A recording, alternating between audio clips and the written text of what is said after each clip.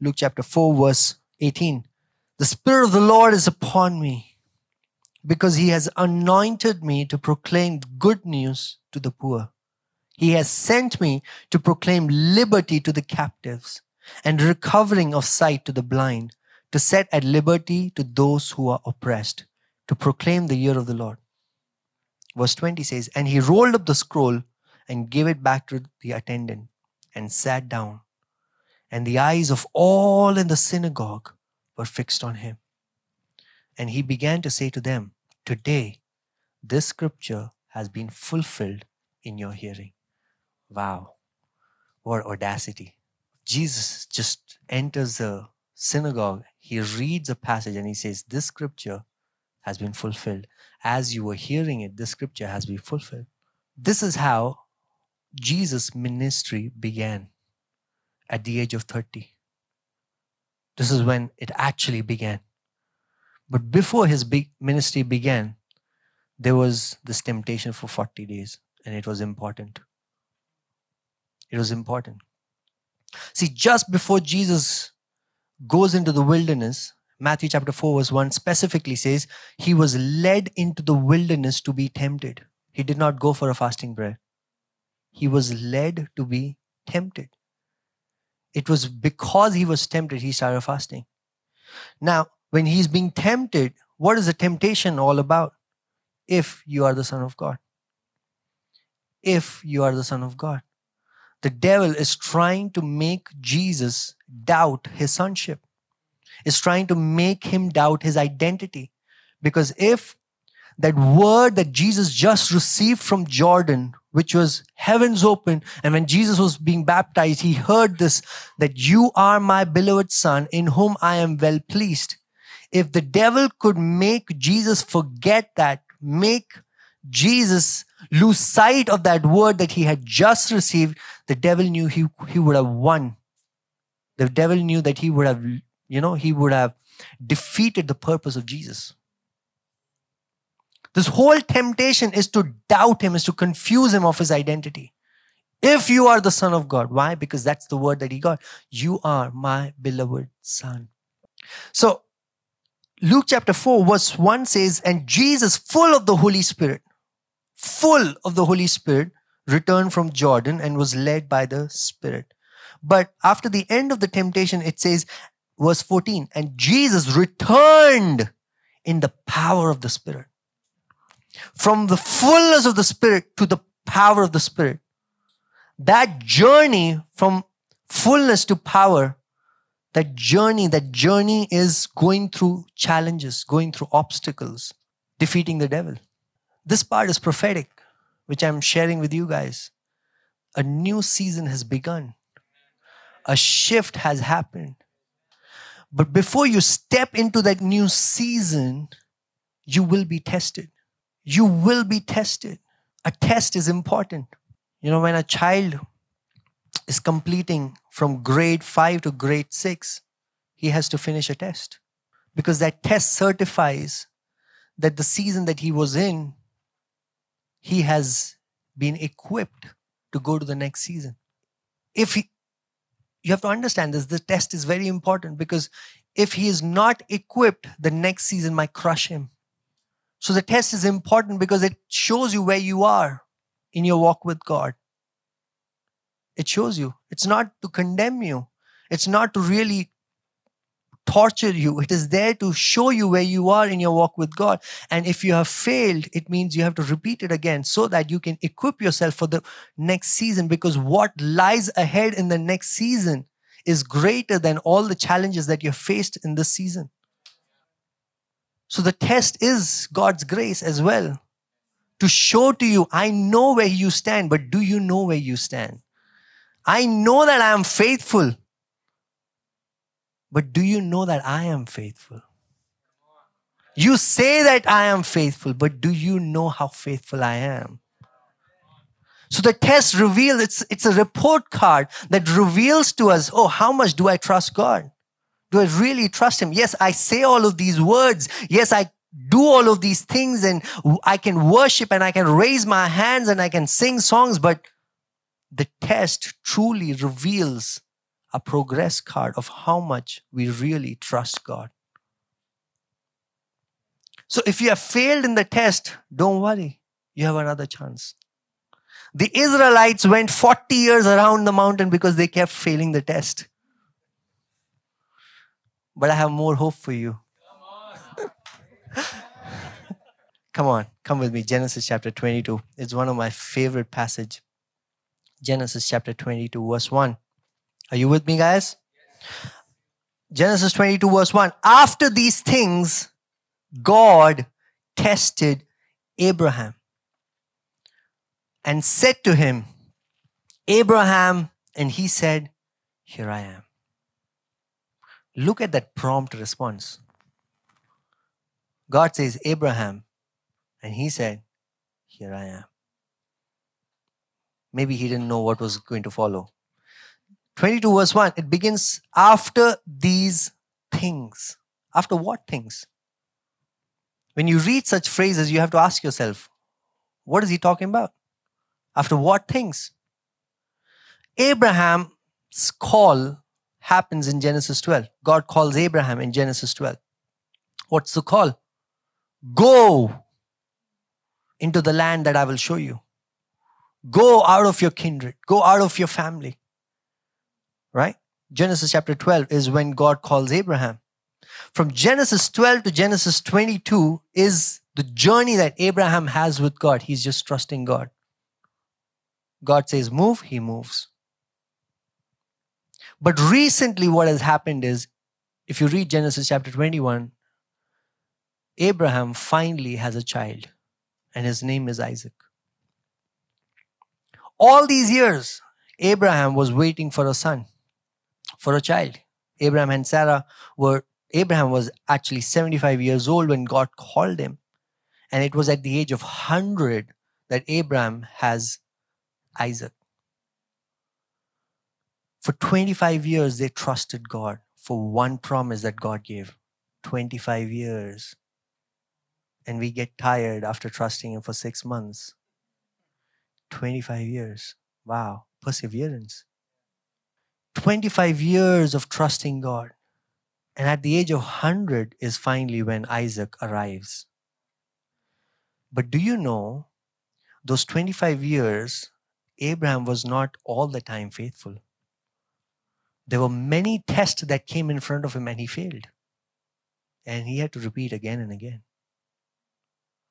One of the tests was, there was famine in the land and Abraham immediately decided, let's go to Egypt.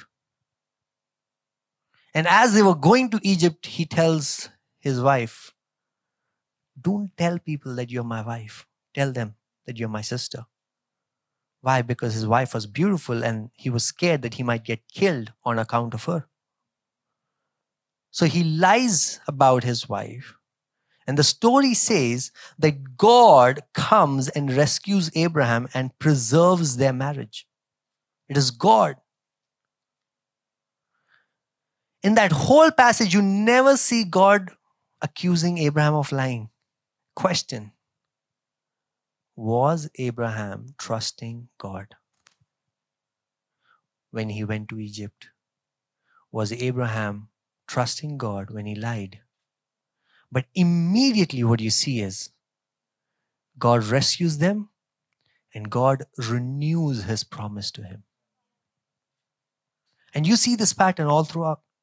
That every time Abraham fails to trust in God and he does something absolutely ridiculously stupid, God comes to him and renews his promise to him. Abraham, do you remember?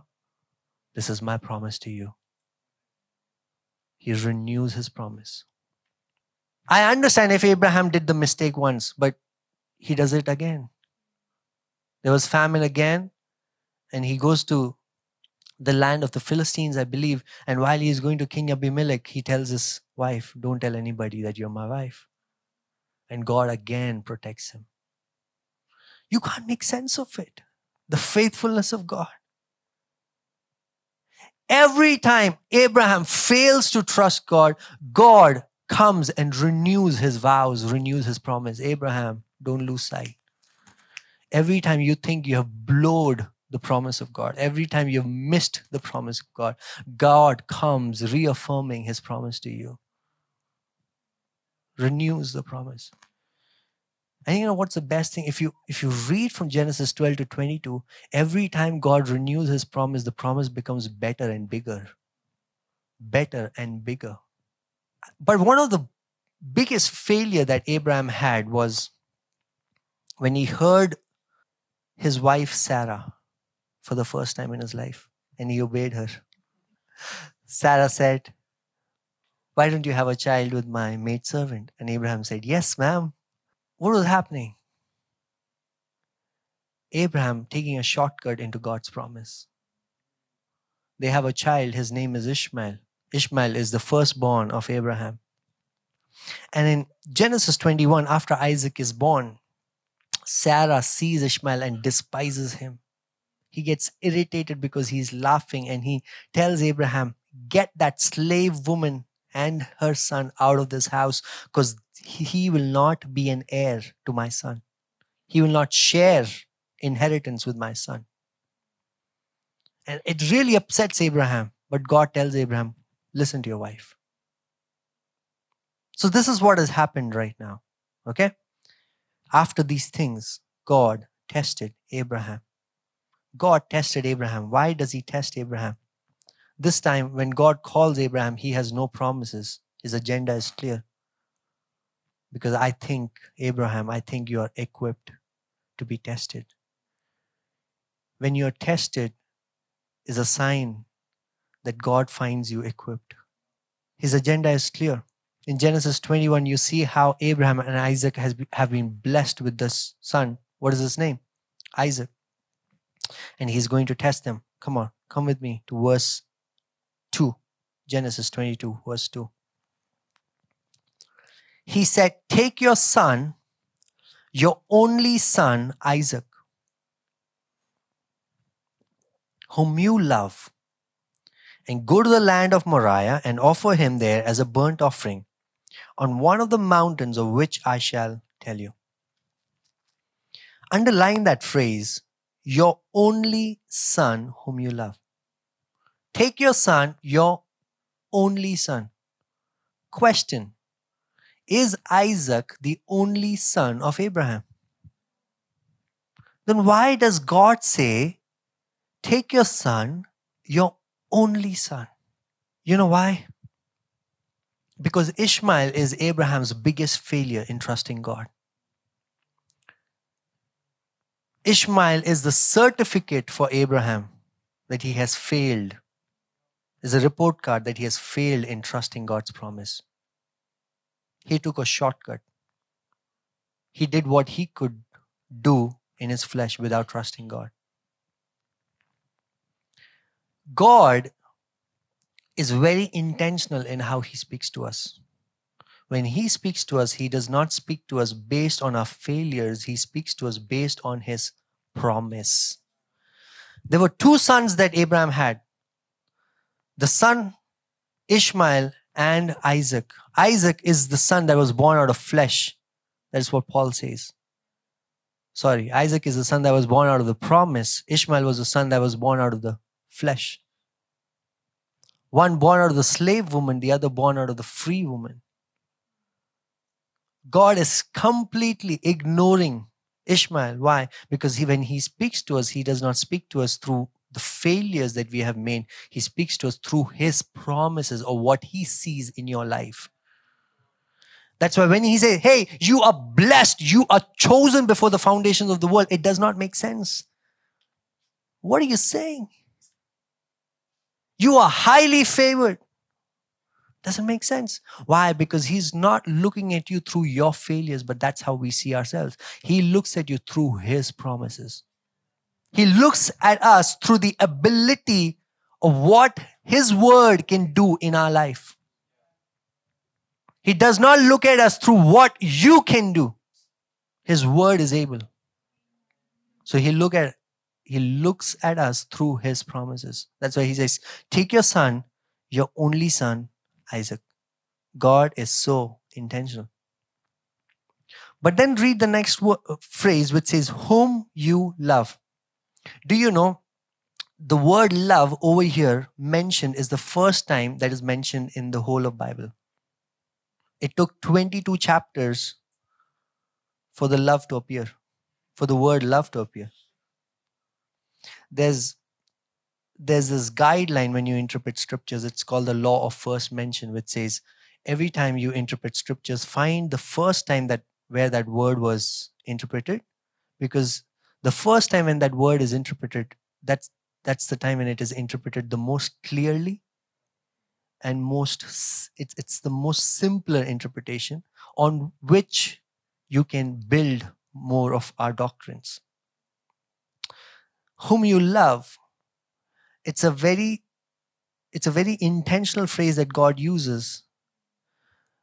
Somewhere God trying to communicate to Abraham that you love him more than you love me. You waited for him for so many years, 25 years, you waited for him. I get that. Your son, your only son, whom you love him more than me. This test is the test of love. God is testing Abraham to see, whom do you love? Do you love me more than your son? And that's why he says, take your son, your only son whom you love, and sacrifice him. Will you give your son to me? I said, there's a shift in the season. And what stops us from moving into the next season is the blessing that we received in the previous season. And God sometimes tests us by saying, hey, will you give me that blessing? Do you trust me? Do you trust me? That promotion that you were waiting for, now that has become the hindrance. That job that you've been praying for passionately, now that has taken away all the passion that is there in your life. If we're not careful enough, the blessings can crush us. See, these wires that carry electricity, the capacity at how much load that they can carry, the power of electricity that they can carry is dependent on the quality of that wire. If you give more than it is required, you can just burn the wire. And sometimes God, out of his grace, he says, hey, will you give me that blessing? Because I want to prune you.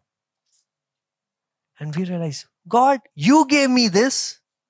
You gave me this ministry. You gave me this opportunity. You gave me this promotion. You gave me this wife. And now you are saying, give it to me. What does that mean? What does that mean? But look at Abraham, how he responds.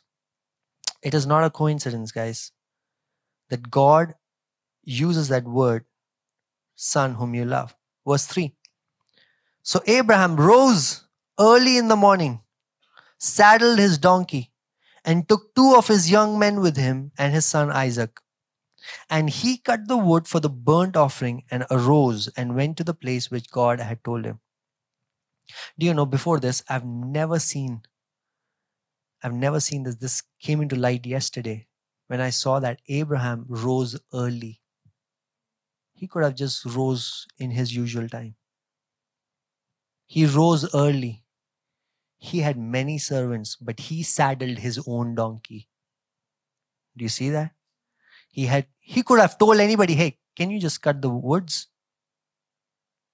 Abraham was so rich that nations were afraid of him.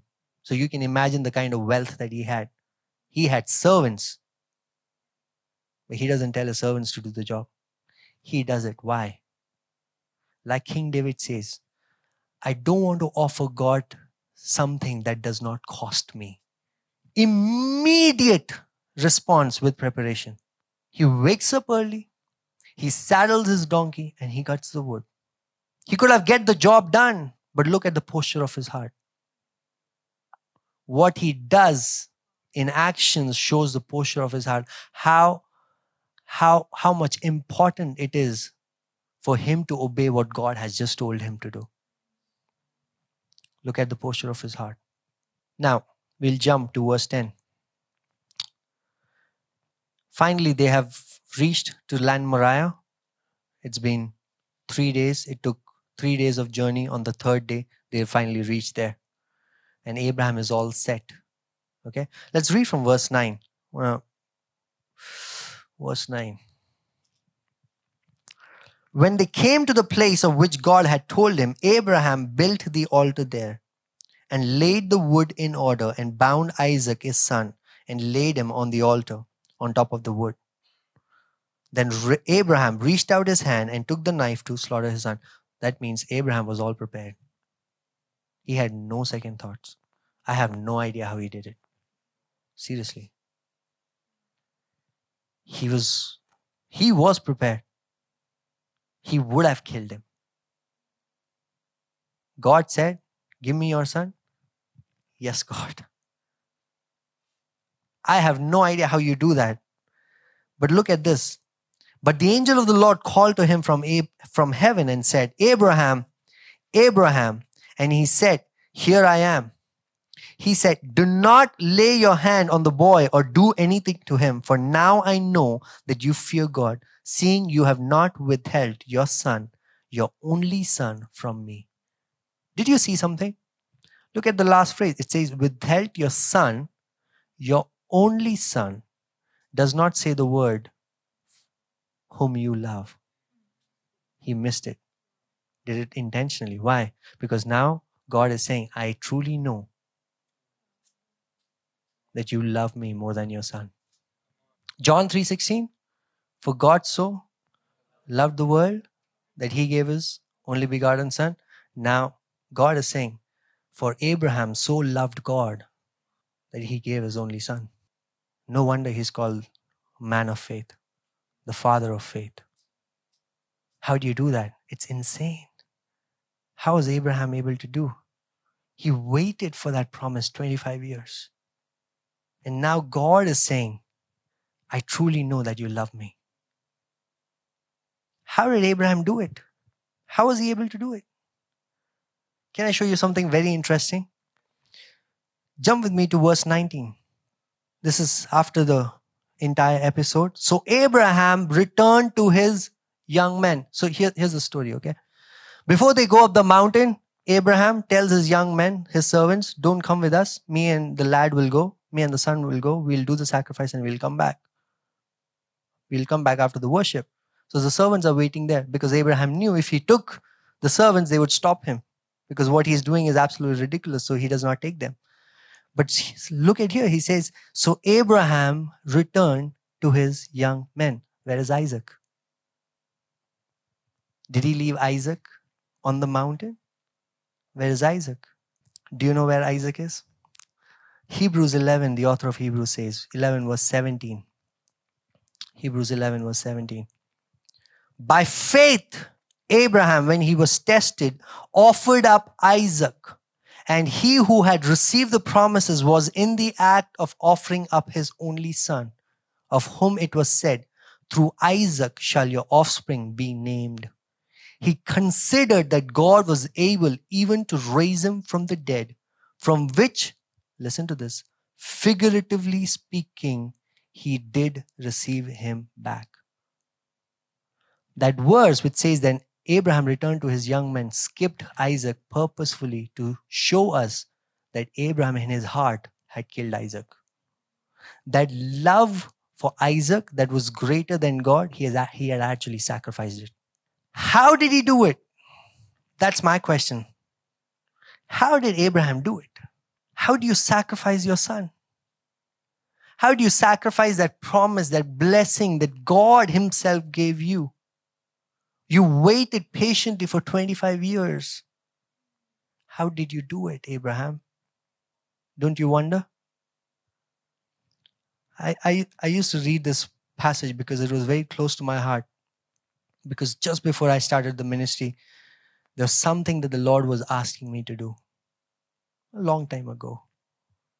And it was through Genesis 22, he was just speaking to me, give me that, give me that. And I was like, God, you told me to do this, and now you're asking me to give you back. This was something that you asked me to do, and now you are taking it back from me. It was a tussle that I was having. And I was reading this passage then back in 2013 and I was wondering, how did Abraham do it? How did Abraham sacrifice that love that was unhealthy? Sacrifice that love for Isaac that was greater than God? How was he able to do it? You know how? 1 John chapter 4. We love because he first loved us. Abraham was madly in love with God because he knew God was madly in love with him. He knew that God was madly in love with him. How did he know? Because all those 25 years that he journeyed with God, every time he fell, God would come to him faithfully and say, Abraham, I haven't forgotten you. I remember you. I renew my promise to you. I renew my promise to you. Every time Abraham thought he blew it, God would renew his promise. Renew his promise. Renew his promise. To a point that God came to him in person and said, hey, I still see you. I still see you. That's why when Abraham is sacrificing that lamb,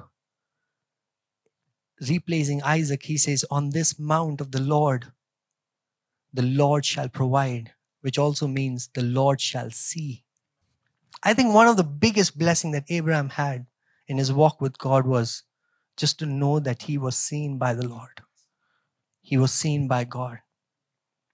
So he knew that in spite of all the mistakes that he has done, in spite of all the times that he has been unfaithful, God has always been faithful.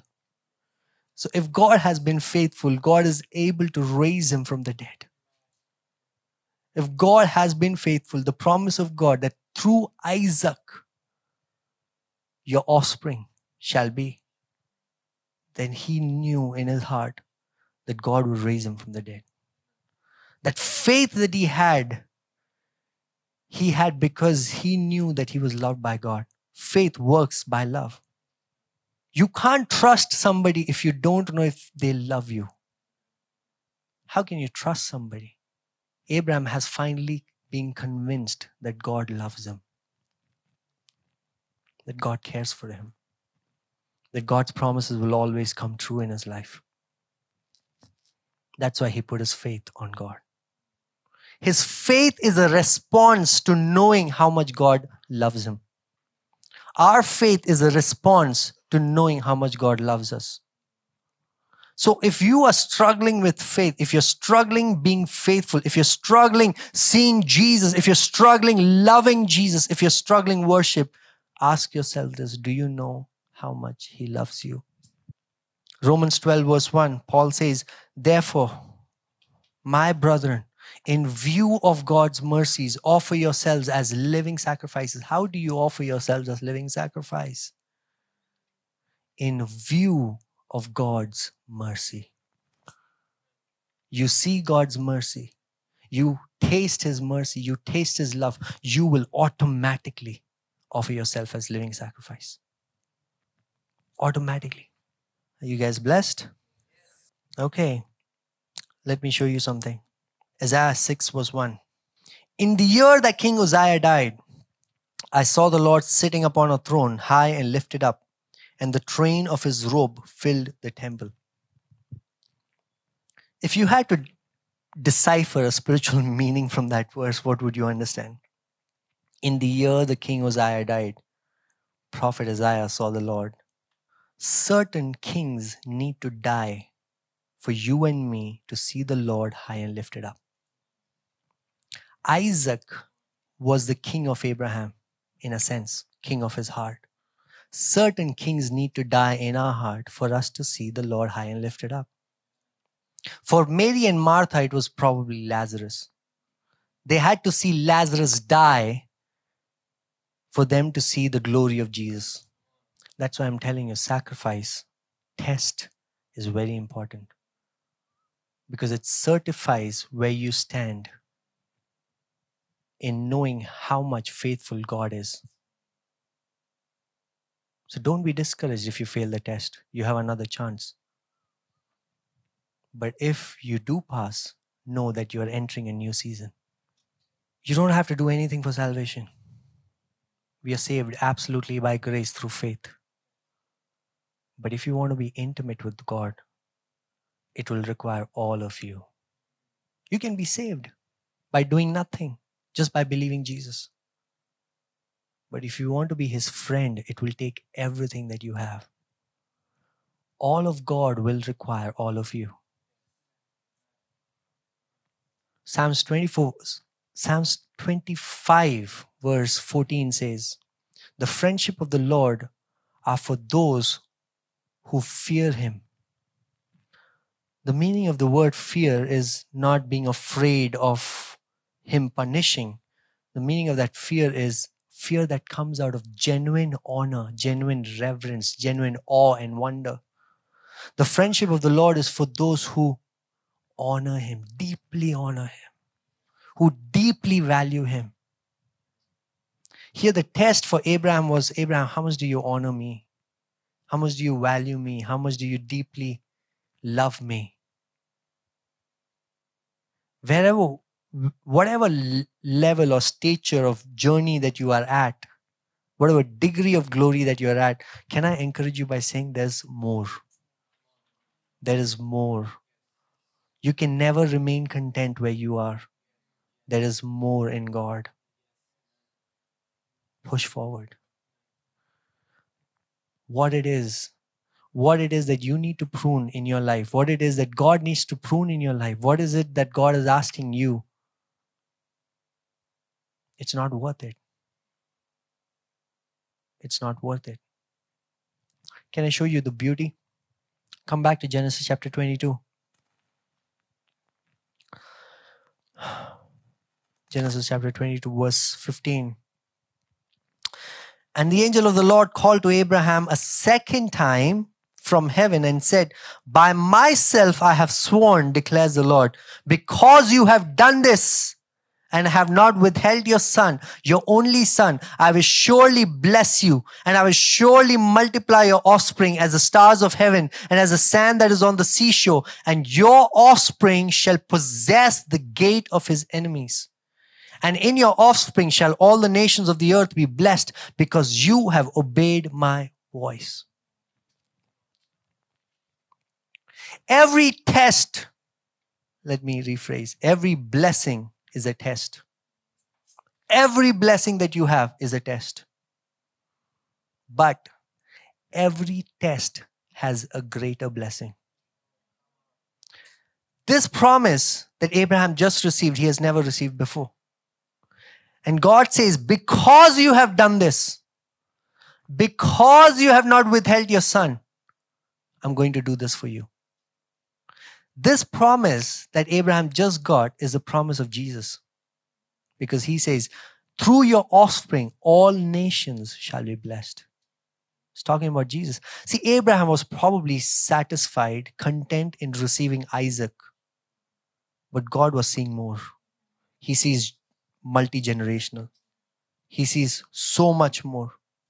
You know why God did all of this? I know this sounds insane, right? God asking for a sacrifice.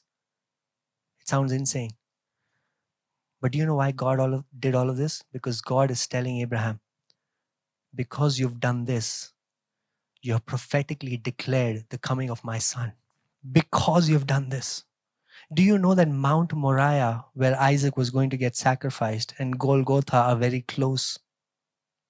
They are in the same neighboring land. And God is saying, this is a picture of my son's sacrifice. Your son does not have to die because my son will take his place. And he's telling Abraham, because you have done this, you have given me permission. Because you understand this, right? God does not do anything without the permission of man. Not that he can't do anything, but because the authority of the earth has been given to man, he partners with man to do anything on the earth. And he says, because you have done this, you have given me the authority to partner with you to bring salvation to mankind. Abraham's sacrifice was a prophetic declaration of the sacrifice that was about to happen so many years later. So many years later. And that's why Every time God comes and renews the promise to Abraham, he did not give this promise on the first go. He reveals the promise gradually, reveals the intensity, the degree of the glory that is there in the promise gradually. If you've received a promise, can I just tell you, it's just a glimpse of what God has for you. If you trust in Him, if you continue to trust in Him, if you know how faithful He is, you stay in His word, continue to believe what God has for you. Every test will receive, every test has a greater blessing to be unveiled. Genesis chapter 22 is the last passage where you see God speaking to Abraham. God is concluding His conversation with Abraham. God began His conversation in Genesis 12 saying, Go out into the country that I show you. Genesis 22 begins by, go out into the land of Moriah and sacrifice your son. He's concluding, but He's concluding with a greater promise, saying, Abraham, your story does not end. You know, people who have trust God, they, even after they have died, they still remain alive. God has immortalized their work, their accomplishments, their acts of faith. Your faith, the obedience of faith, what follows through the obedience of faith remains through generations after generations. That's why these people, these people whom we call the giants of faith, David, Joshua, Moses, they still remain in our memories because they believed God, they trusted God. We are definitely entering a new season. But the test is to sacrifice whatever takes importance, whatever is preeminent than God. And you will do this willingly if you know who loves you, if you know who has called you, if you know who is faithful. Like Jesus told the Samaritan woman, only if you knew who was speaking to you, you would have asked Him of living water. Only if you know who is calling you, only if you know who has invested into your lives, you will just leave that in a second. In a second. Pruning is never easy. Pruning is painful, but it is good. Say with me, pruning is good. Pruning is good. Because I don't want anything in my life that distracts me from God, that distracts me from His love. I don't want anything in my life, be it ministry. Are you blessed?